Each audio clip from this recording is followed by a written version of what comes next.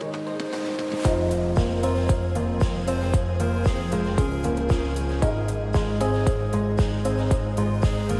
are listening to the Zookeeper Stories podcast with your host, Matthew Price. The goals of this show are to share the stories of animal care professionals around the world, give advice on how to get to the field, and share information that will help out new zookeepers. One of the most common questions people in our field are asked is, how did you get your job? I hope to shed some light on that question and many more by investigating the origin stories of the people on the front lines of the animal care world, the zookeepers.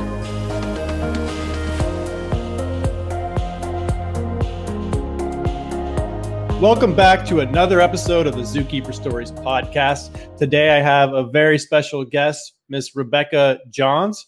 She is a zookeeper at an AZA-accredited zoo in the Midwest. Rebecca, how are you today? Doing good. Good. I'm so glad. Yeah, absolutely. I'm so glad you reached out and wanted to do the show. So I'm really excited about that. This is the second guest that I have never met before, and it's exciting. Part of the reasons why I love doing this show is just meeting new people and getting to talk to them about their story. So we're going to do that today. Before we get into the backstory, though, tell us a little bit about your current role, what you're doing now, and a little bit of kind of like an overview of your zookeeping career before we get into the details. Yeah. So right now, I'm a swing keeper at a little zoo in Wisconsin. We've got about 5 full-time staff during the day. So I'm a swing, so I kind of go a little bit of everything, depending on the day. So I'm trained on a little over half the animals there. So depending, it's children's zoo, reptiles, birds. It's been really nice kind of branching out. Before this spot, I've always been really strictly birds. So when I got this spot, it's definitely been a challenge, but really fun kind of getting into the mammals and the reptiles and the fuzzy scaly things. That's awesome. I miss the variety. At my zoo, we are very compartmentalized. Mammal keepers only work mammals, bird keepers only work birds, that kind of thing. So that's one of the really cool benefits of being at a smaller zoo, I think. Yeah, it's definitely been interesting. I feel like there's the pros and cons to the whole compartmentalized thing.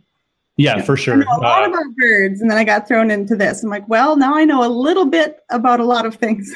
No, that's great. Honestly, that's how I've been most of my career is, I get bored really easily. So I want to work with everything and learn about a little bit or a lot about everything. But if I only have an opportunity to learn a little bit, that's fine too. So no, this will definitely make you more attractive. If you plan on moving on to other zoos or whatever, having as much experience as possible with as many different things is definitely a benefit. So how long have you been a zookeeper? I've been full-time in the field for about 3 years, and then about 9 months of internships before that. Awesome. So relatively new, but you've got your feet wet. So you know how the industry works at this point. So let's go way back at the beginning. Back when you were a little girl, and when was kind of like the first moment, or kind of paint us a picture of like kind of when you really got started getting interested in animals. I guess kind of like a lot of people, I've kind of always liked the animals, but never really didn't realize zookeeping was a thing really until college. We lived in Pittsburgh for a couple years and I was really little. So I remember going to that zoo and they had the river dolphin. That was my favorite. I had to see that one every time we went. But growing up, we really didn't have a whole ton of pets. I had the guinea pig and the dog, which I feel like the dog got me more into it than the guinea pig does. Yeah. I was very bad about cleaning up after the guinea pig. They're gross, man. I'm sorry, they are. The little rodents. I mean, it's not my favorite. Like when I worked at Disney and had to work like the rat room and had to take care of all the rats. Like I get it, they're animals, but also, I mean, come on. I mean, they're rodents. I don't know. Maybe I'm pissing off a lot of rodent people right now.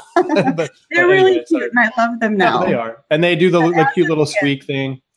I took a trip to Peru almost a decade ago, I guess now. And I don't know if you know, but that's one of the delicacies that they eat there. When they serve it, it's like a whole guinea pig. Like it comes like with teeth still on it and everything. It's pretty crazy. But anyway, sorry. So you had a guinea pig and a dog. What else? So when you were very little, you went to the zoo, you had a guinea pig and a dog. And you didn't think that you didn't really think about it as a career until college. Is that right? Yeah. In second grade, we moved and we weren't near a zoo. So I didn't really grow up going to zoos or that kind of thing. I knew they were around, but never really had a whole lot of exposure to it. Mm-hmm. went to college and was thinking, business or music, and took that intro to biology class and really fell in love with it. And that kind of is all downhill from there. My professor was a huge bird nerd. So he got me hooked and started doing the field work and the ecology classes and the zoologies, and fell in love with it from there.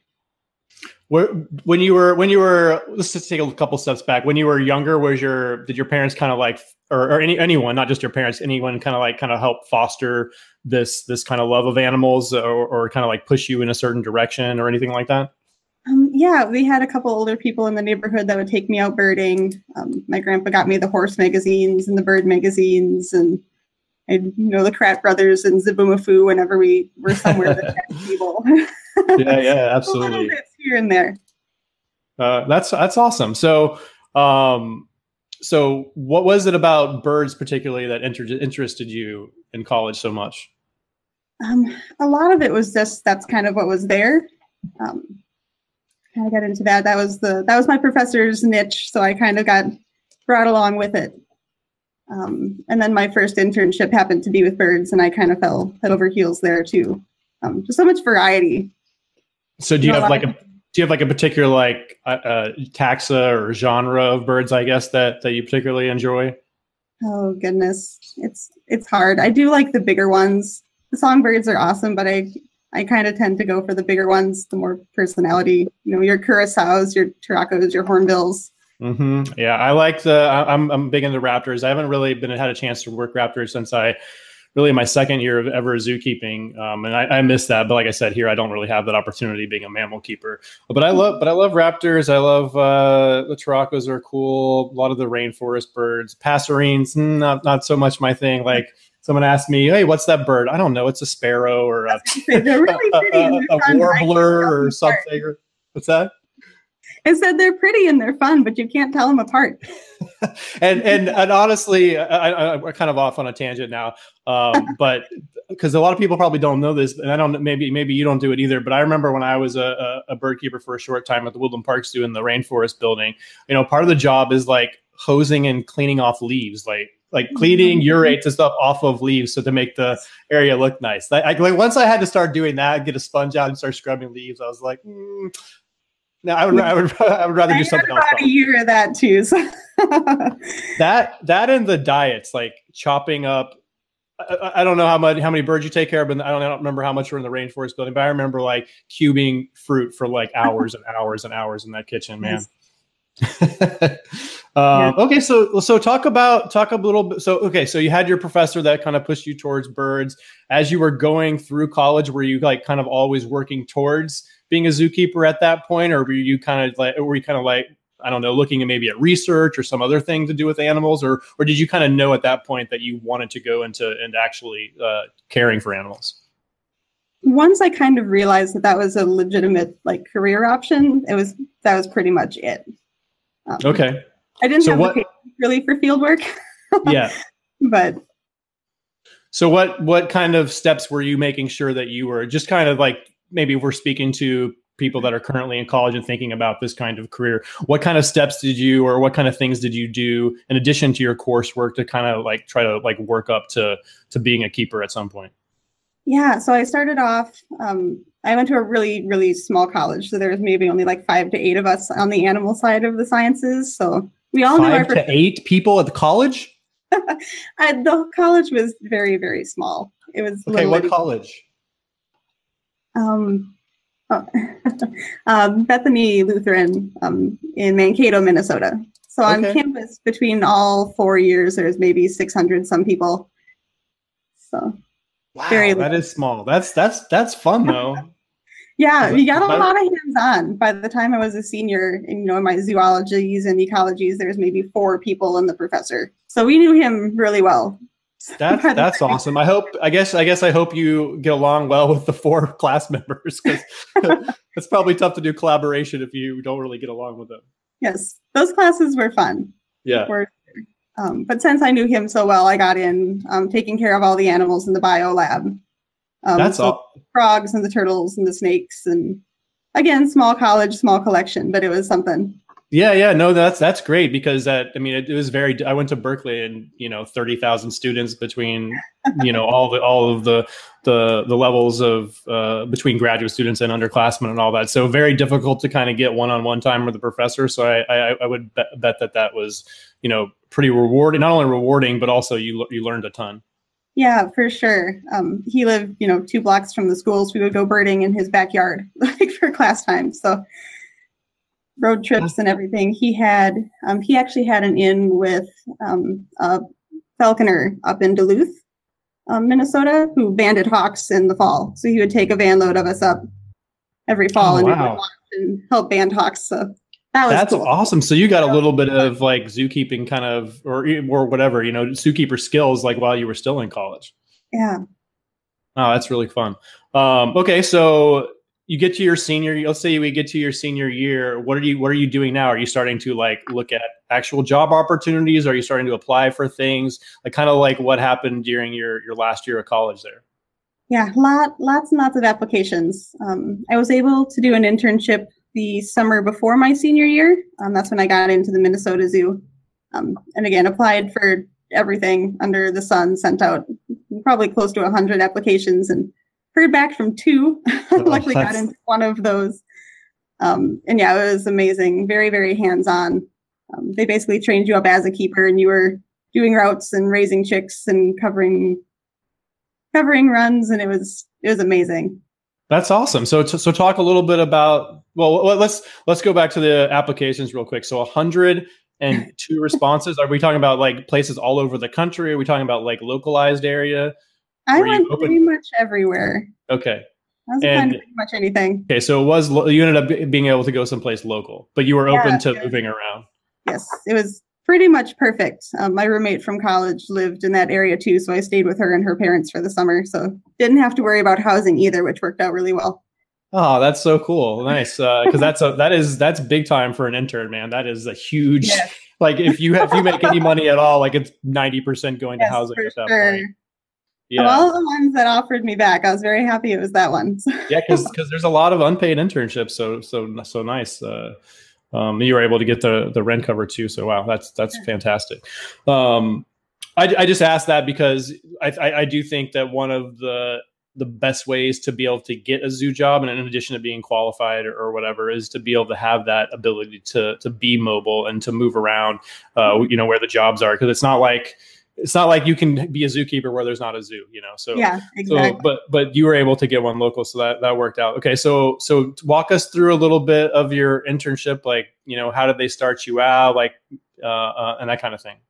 Yeah, so I was one of 3 interns with their bird department, and it was basically you got thrown right in. You had orientation, and then they kind of walked you through the areas and said, "All right, you can watch us one day, and by day 2, we'll watch you." And by, day 3, 4, 5, you're pretty much doing some of this stuff on your own. Wow. So they started me on some of the native aviaries, brought us down to the chick room and like handed us a bird. They're like, "Here, hold it." I'm like, oh my gosh, I'm going to crush this little thing. But yeah, it was really very trial by fire, which was good. Very hands-on. Do you learn well that way? There's different types of learners, visual or tactile or whatever. Like I can go through and being trained on a string and watch all day and not do anything the first day. That's typically how it happens, right? Like the first day you're just watching. But like I almost never. I mean, I get the lay of the land, I guess. But for me, like I really have to get in there and start doing it before I can really process what I need to do for my day. Yeah, same. I do the muscle memory. You can explain it to me as much as you want, but until I actually go through the motions and do it once or twice, that's when it kind of really starts to kick in. So that was perfect for me.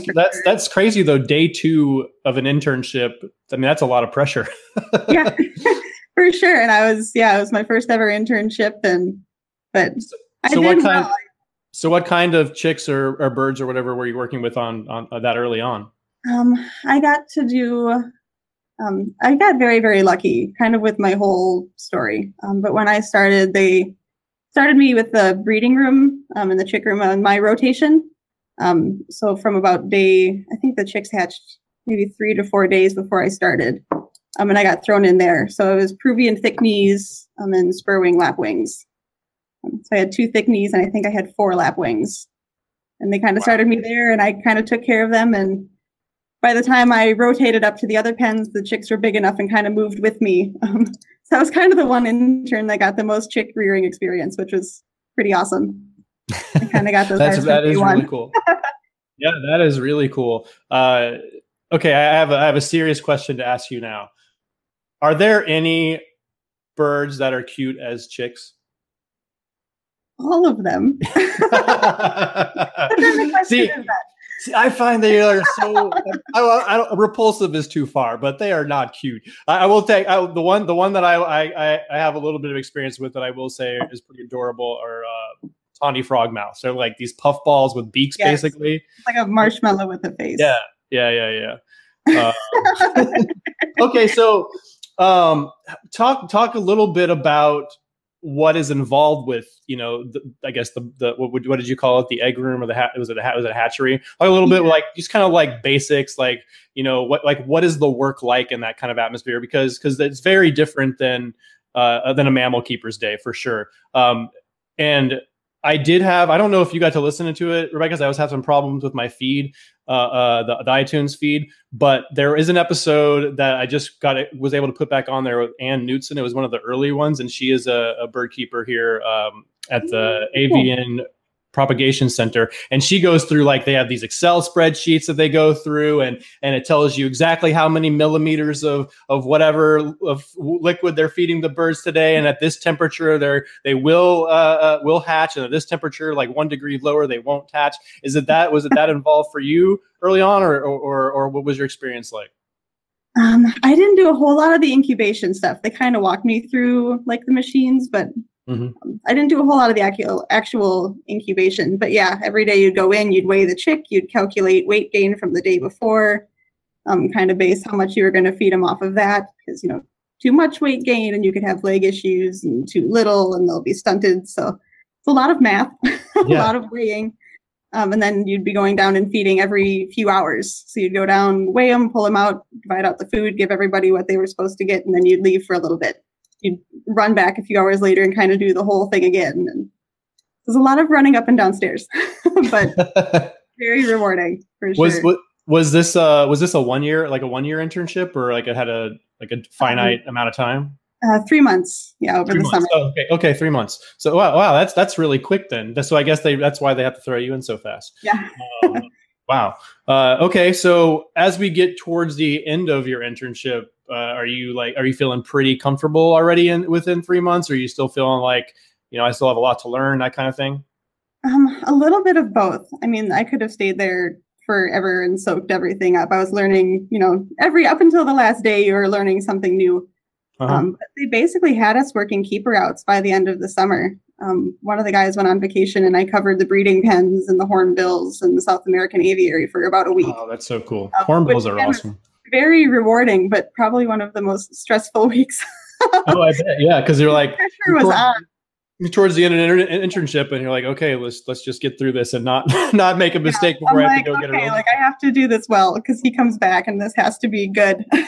Yeah, and also as you're working towards the end of your internship, there, are you starting to be a little bit nervous about what's next? Like how did you proceed, like in terms of like figuring out what the next step was for you? Yeah, for sure. By the end of it, I'm like, this is. For sure. It's ending. It's ending now, what, right? Get back here. Like, I don't want to do my last, year of school. Like, I can't just stay here and forget about that last year. But yeah, I went back and took all of the biologies and zoologies and ecologies and avian ecology. And I think I took a behavioral psych that last year too, to kind of get into the training thing, and tried to gear as much of that last year towards the zoo field as I could. That's something I haven't asked any of the other bird keepers I've had on. Do you kind of feel like, and I guess it depends on your new experience with mammals too, but is training birds pretty much the same or similar to training mammals? In theory, I haven't actually trained a whole ton of mammals. My training experience in general is fairly minimal. It's something I love and want to do more of. And okay. Every time I have a chance, I'm pulling out the clicker. But pretty much everything I've trained has been birds. Mm-hmm. So there is that, third dimension, the bird can fly. Right, exactly. Which kind of gives it that extra level of trickiness. But yeah.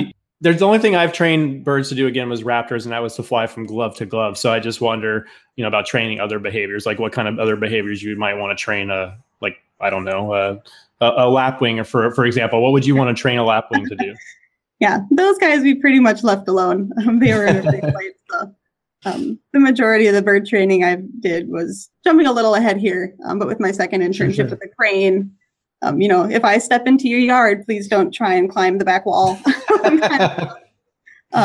Targeting, shifting, scale training, that kind of thing. Yeah. Okay. So you finished your senior year, and towards the end of your senior year, what, I guess that question is more appropriate here. Like what were you kind of doing towards the end of your senior year to ensure that you were going to be able to get a job as a keeper somewhere, or an intern, I guess, your second internship? Kind of same thing, sending out as many applications as another flurry possible. Yeah. For anything and everything. So International Crane Foundation is what it's called? Yeah. Is that right? That was my next one. And where is that at? That's in Baraboo, Wisconsin. I know where Baraboo Wisconsin is. Dells area. Yeah, I know where Baraboo is. That's cool. What was that one like? Was that for a whole year, or was it shorter like the first one? That was a 6 month, so a little bit longer. Okay. Started there in August, so I had that summer to kind of sit and panic before that next opportunity came around. But yeah, I started there in August as an intern and went through February. That's awesome. So cranes, I assume you worked with? Yes. Only place in the world, I think, or at least in the U.S. that has all 15 species. So. Oh, wow. Little gem in the middle of Wisconsin. All right. So here's where you make your money. Name all 15 species of cranes. Oh, gosh. We've got the Siberian, we've got the blue cranes, your demoiselles, swooping, Brolga, Eurasian, sandhill, black-crowned, white-naped, Saurus. That's 10. Oh my goodness. Hooded. That's pretty good. I'm going to forget somebody. I'm going to go back and look at my pictures now and kick myself. No, 10 is way more than I could have named. So nice work. Two crown cranes. Forget the African ones and the wattle. Yeah. There we go. Nice work. What are the? Oh, never mind. Those are storks. Ignore me. I was thinking of marabou. Marabou, right? No, that's a stork. Anyway, well, that's awesome. So you worked with all 15. Did you get to work with all 15 species? Yeah. Again, That was a very, very hands-on internship. Again, I got very lucky with what I was getting accepted to. They kind of trained you in. Again, you were doing the keeper routes and kind of all in. They trained you. You call them routes there? Kind of. It was a smaller facility. I don't really know how to explain it, but they had two sections. They had their exhibit birds, and then they had the off-exhibit Crane City birds, which were their breeding and incubation. Okay, so this was a not, it's not a zoo, but it is open to the public. They could come and see birds there, or yeah, it's an AZA, but it's not kind of your typical zoo. Very specialized. But the public could come see the birds there. Yeah. Okay. That's cool. Anything else stick out about that internship that you want to share? Oh, goodness. Again, just really hands-on. I got a lot of experience there. They trained us all in capture and restraint, and we helped with health checks, crane moves. I got to kind of dabble in training for the first time there. What do you have any? We're not to funny, embarrassing stories yet, but do you have any? I don't know, any capture restraint stories with cranes? Like how do you restrain a crane? If you can describe it. I know it's hard to describe without pictures. There's no personal space. There's no personal space. They don't have any respect for your space. When there's two of you, you do what you have to do. But a lot of our birds, they started you on the very nice ones. So you basically, walk over and pick them up and kind of get the feel for it. Yeah. But yeah, get the head, get the wings, get the legs in that order, preferably. Yeah. Did you learn things like during either of the internship? Did you learn things like, I don't know, wing clipping and coping beaks and that kind of stuff? Did you do any of that kind of maintenance? Wing trimming. Yeah. At the Crane Foundation. We got to do a little bit, which was very nice because that actually came in handy at my next job. But yeah, the beak trims, not so much with anybody there. A little bit with penguins at Minnesota. I got to help out with some vet procedures at the Crane Foundation. We had one bird who managed to break their wing. We still don't know how. We scoured the whole enclosure and had no idea where she hit it. But we ended up having to amputate. So unfortunate for the bird, but it was a very cool vet procedure to help out with and watch and kind of see the hollow bones and how all that worked. So this is going to seem very basic, I know, but we have a lot of listeners that are not like animal people at all. They just like animals and want to learn about stuff. So talk a little bit about why you would clip a wing, why you would do a pinioning process or something like that for a bird, that kind of stuff. Yeah. So a lot of it is just for the bird's safety. We don't want them getting spooked and running into walls, getting spooked and hitting the netting. It's just a way to kind of keep them more grounded. It doesn't hurt at all. It's like cutting your hair, basically. Right. You just kind of take those flight feathers off. So that keeps them from getting any lift. So they can't get too high off the ground. I asked that because I think a lot of, maybe not a lot, but I know I have heard some zoo guests over here saying, I can't believe they clip their wings. Their birds are supposed to fly, that kind of thing. So to just have you address like that kind of concern with guests is good. How about pinioning? Talk about, like, first of all, what that is and again, why you would do it. Yeah. So pinioning is one of those things that's a little bit more invasive. Yeah. Than just the basic wing clipping. But for that, a lot of times it's more, I think flamingos and waterfowl are kind of the two that's mainly used on now. But basically when the bird's only a couple days old and the bones haven't solidified yet, they'll actually amputate part of the wing, kind of at the wrist, and that's a permanent form. So a lot of times that's if you're going to be having them out on open pond or open areas. Flamingos tend to be really spooky, long legs, long necks. You don't want them running into things and breaking themselves. Because with wing clipping, you have to do it fairly regularly. Because as they molt out the feathers and grow new ones back, you kind of have to go back and retrim. So pinioning kind of takes out that aspect of it. So you're not having to continually catch the bird. Which they probably appreciate.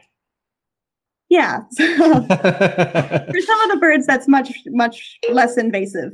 Right. You get one thing when you're little and you don't remember it, and then you don't have to be caught up every 6 months or whatever. Yeah.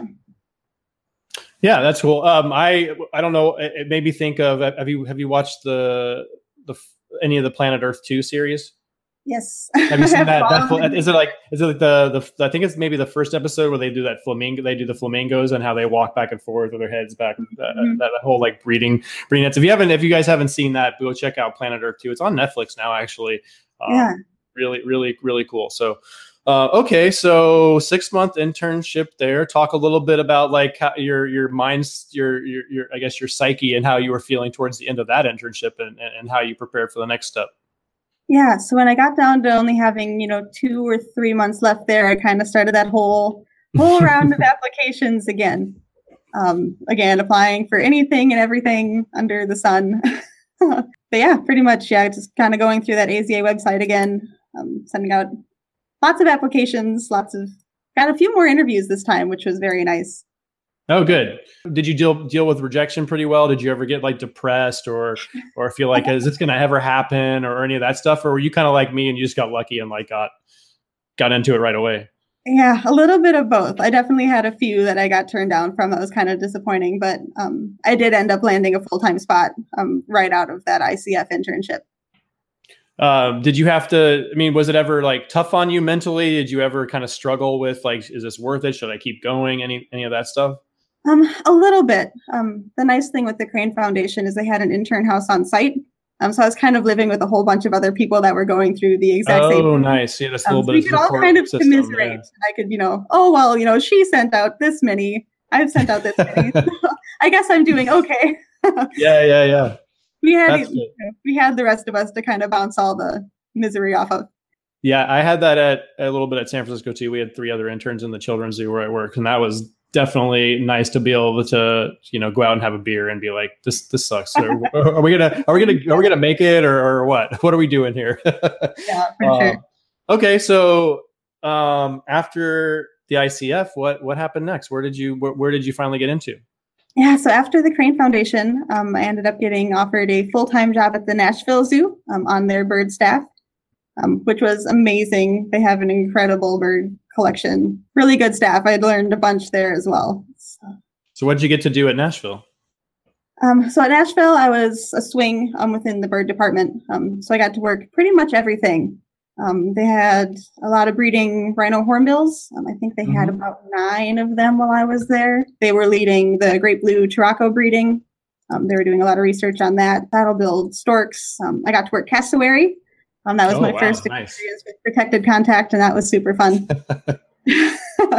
A big flock of flamingos. While I was there, I got to help introduce a breeding pair of blue-billed curassows, which is probably still one of my favorite keeping experiences. Those guys were amazing and definitely some of my favorites.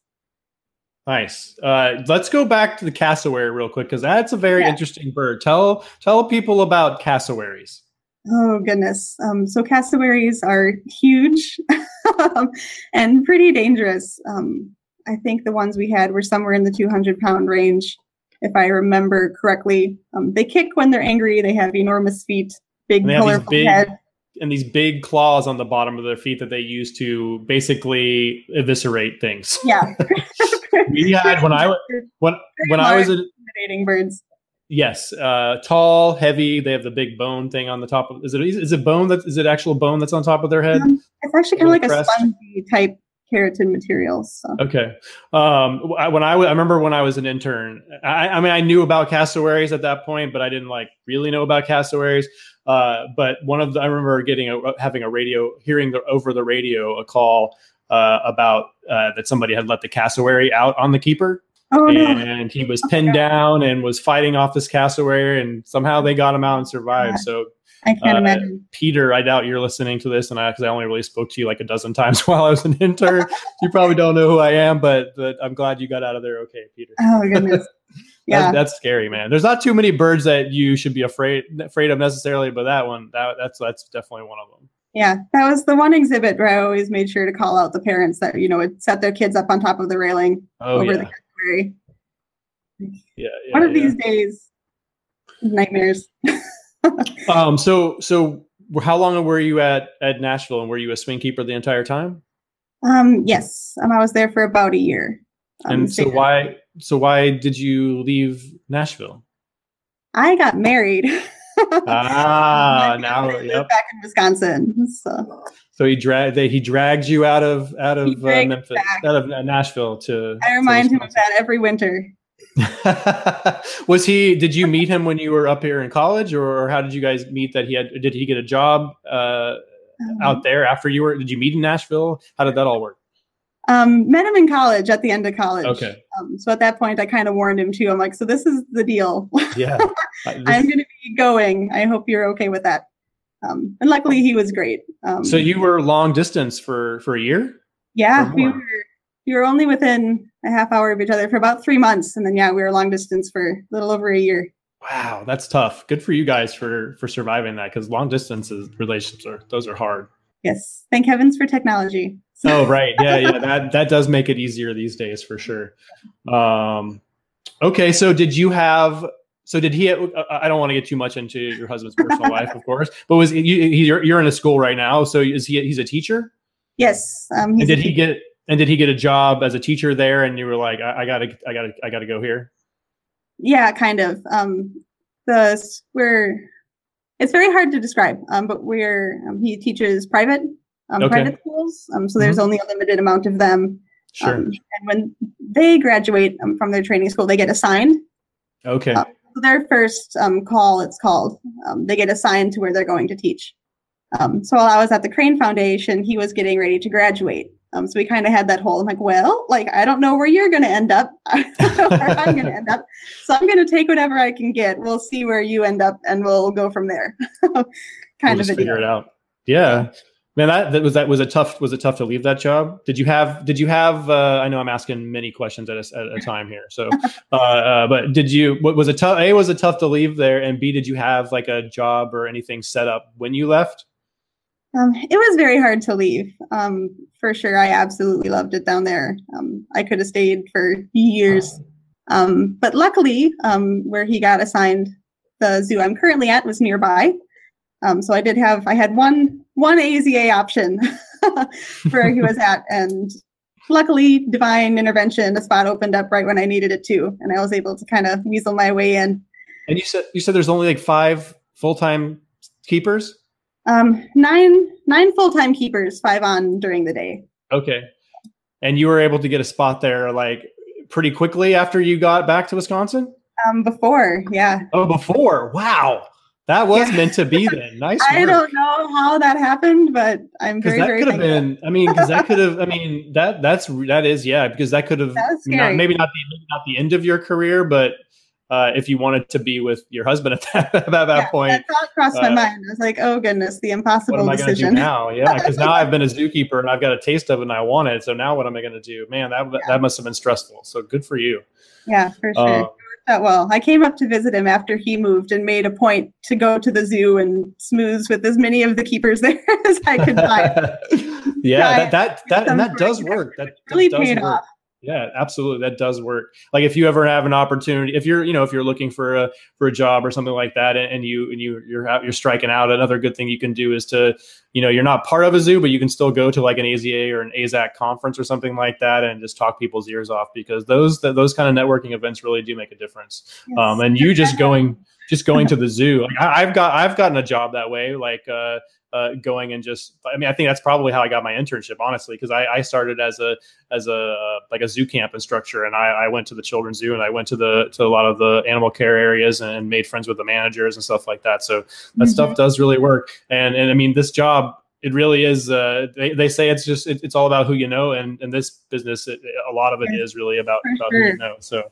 Yeah, that helped me get my Nashville spot too. They actually mentioned, they're like, well, we know who trained you at Minnesota. And I met him at the conference, and I know him. And if he trained you, then you've got my vote. So yeah, so I sent him a very nice email after that. That's another lesson for you guys out there. Still hopeful, don't burn bridges in this industry, because you never know what opportunities you're going to get. Okay, so how long have you been at this zoo now? It'll be 2 years next month. And is this do you think this is kind of your forever home, or do you think that you're going to make your husband after he can go to a different school, you're going to make him move somewhere for you this time? Well, no comment. I'm content. It's a good place to be. I do enjoy my job, but I don't know. Never say never. So yeah. Do you see yourself always wanting to be a keeper, or do you have like designs later on in your career of moving up into management or anything like that? I don't know. I don't know if I'd want to move too far up, but I can't say. I mean, the curator does sound appealing at someday down the road, however many years from now. Why would you not want to move too far up? I mean, too far up in management. I do like to be out. So you want to be with the animals, yeah. I don't think I could do a desk job. Yeah. That's where appealing, but being able to kind of decide what we get and where we get and moving things around and exhibit design and that kind of thing kind of appeals to me, but I don't know how much of the management I'd actually want to be doing. And also, I know that I'm not supposed to ask women this, but do you mind telling me how old you are? 25.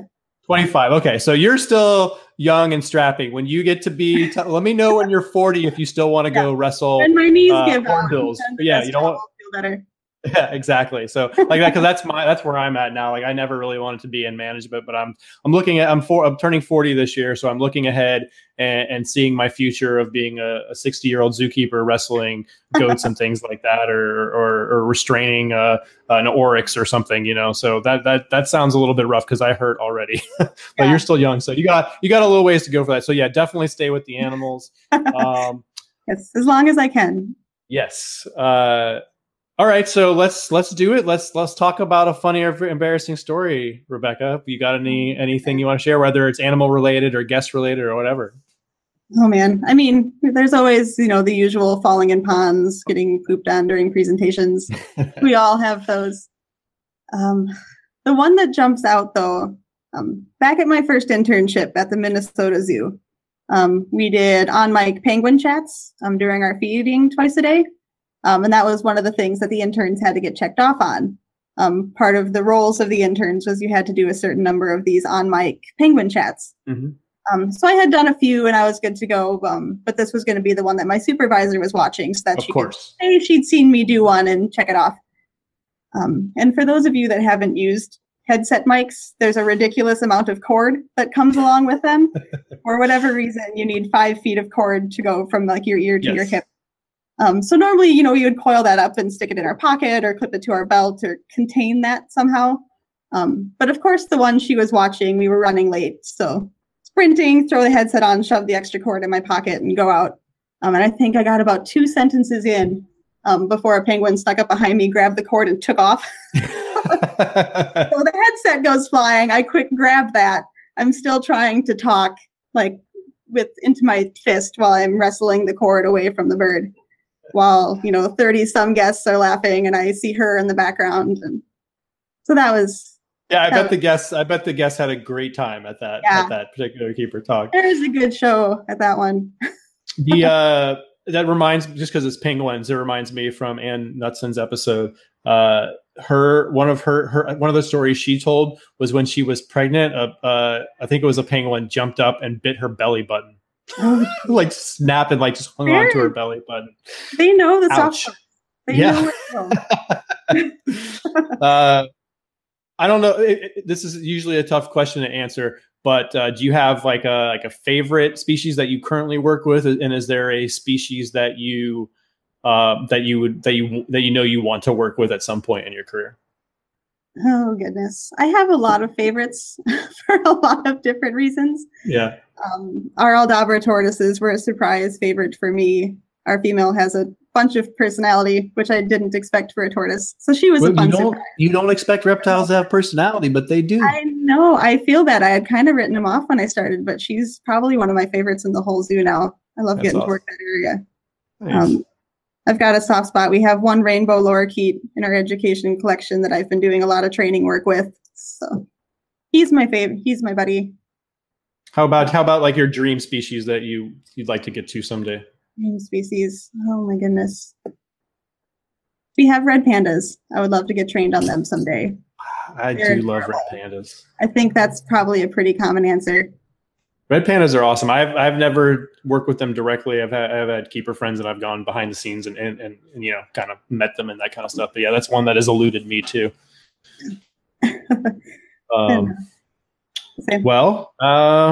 I guess that's it. Do you have anything else you want to tell our guests? I do like to leave at the end of every episode, let the guests kind of have the floor and just kind of like to either, tell another story about themselves and stuff that they're doing or give a piece of advice that maybe we didn't talk about. Do you have anything like that you like to get out here at the end before we wrap up? Oh, I think we covered most of it, but yeah, as far as advice goes, never say no. Apply for everything, get as much experience as you can. Don't burn bridges. Be nice to your coworkers, the other interns. Yeah, anywhere you can get a leg in, because again, it's who you know. The more connections you have to more facilities, the more good references you have, even if they're, unofficial. If for somebody you interned with, however many years ago is now at some other facility, somebody that knows you and knows your work ethic can put in a good word. That's always a plus. Yeah, because we say it, I think we say it in most episodes, but the zoo world, it's a small world. People know people that you would not expect them to know. So via conferences or doing projects or whatever together. So that's great advice, Jessica. Yeah, exactly. Thank you guys again so much for listening to this. Thank you, Rebecca, for being on the show. And if you have, any inkling like you want to come on and tell your story like Rebecca has, she reached out to me and told me that she liked the show. And I was like, hey, come on the show. Because that's how the show continues as guests. Without you guys, we certainly can't do this show. So thank you guys so much for listening. We'll be back again with another episode next month. Thanks, Rebecca. Thanks, everybody. Thank you for listening to the Zookeeper Stories podcast. I hope you learned something about zookeeping and had a few laughs along the way. If you like what you heard, please subscribe, rate, and review the show on iTunes and Stitcher. It really helps me to grow the show and continue to improve. If you have any questions or comments about the podcast, you can send an email to zookeeperstories@gmail.com or tweet me at zookeeperstory.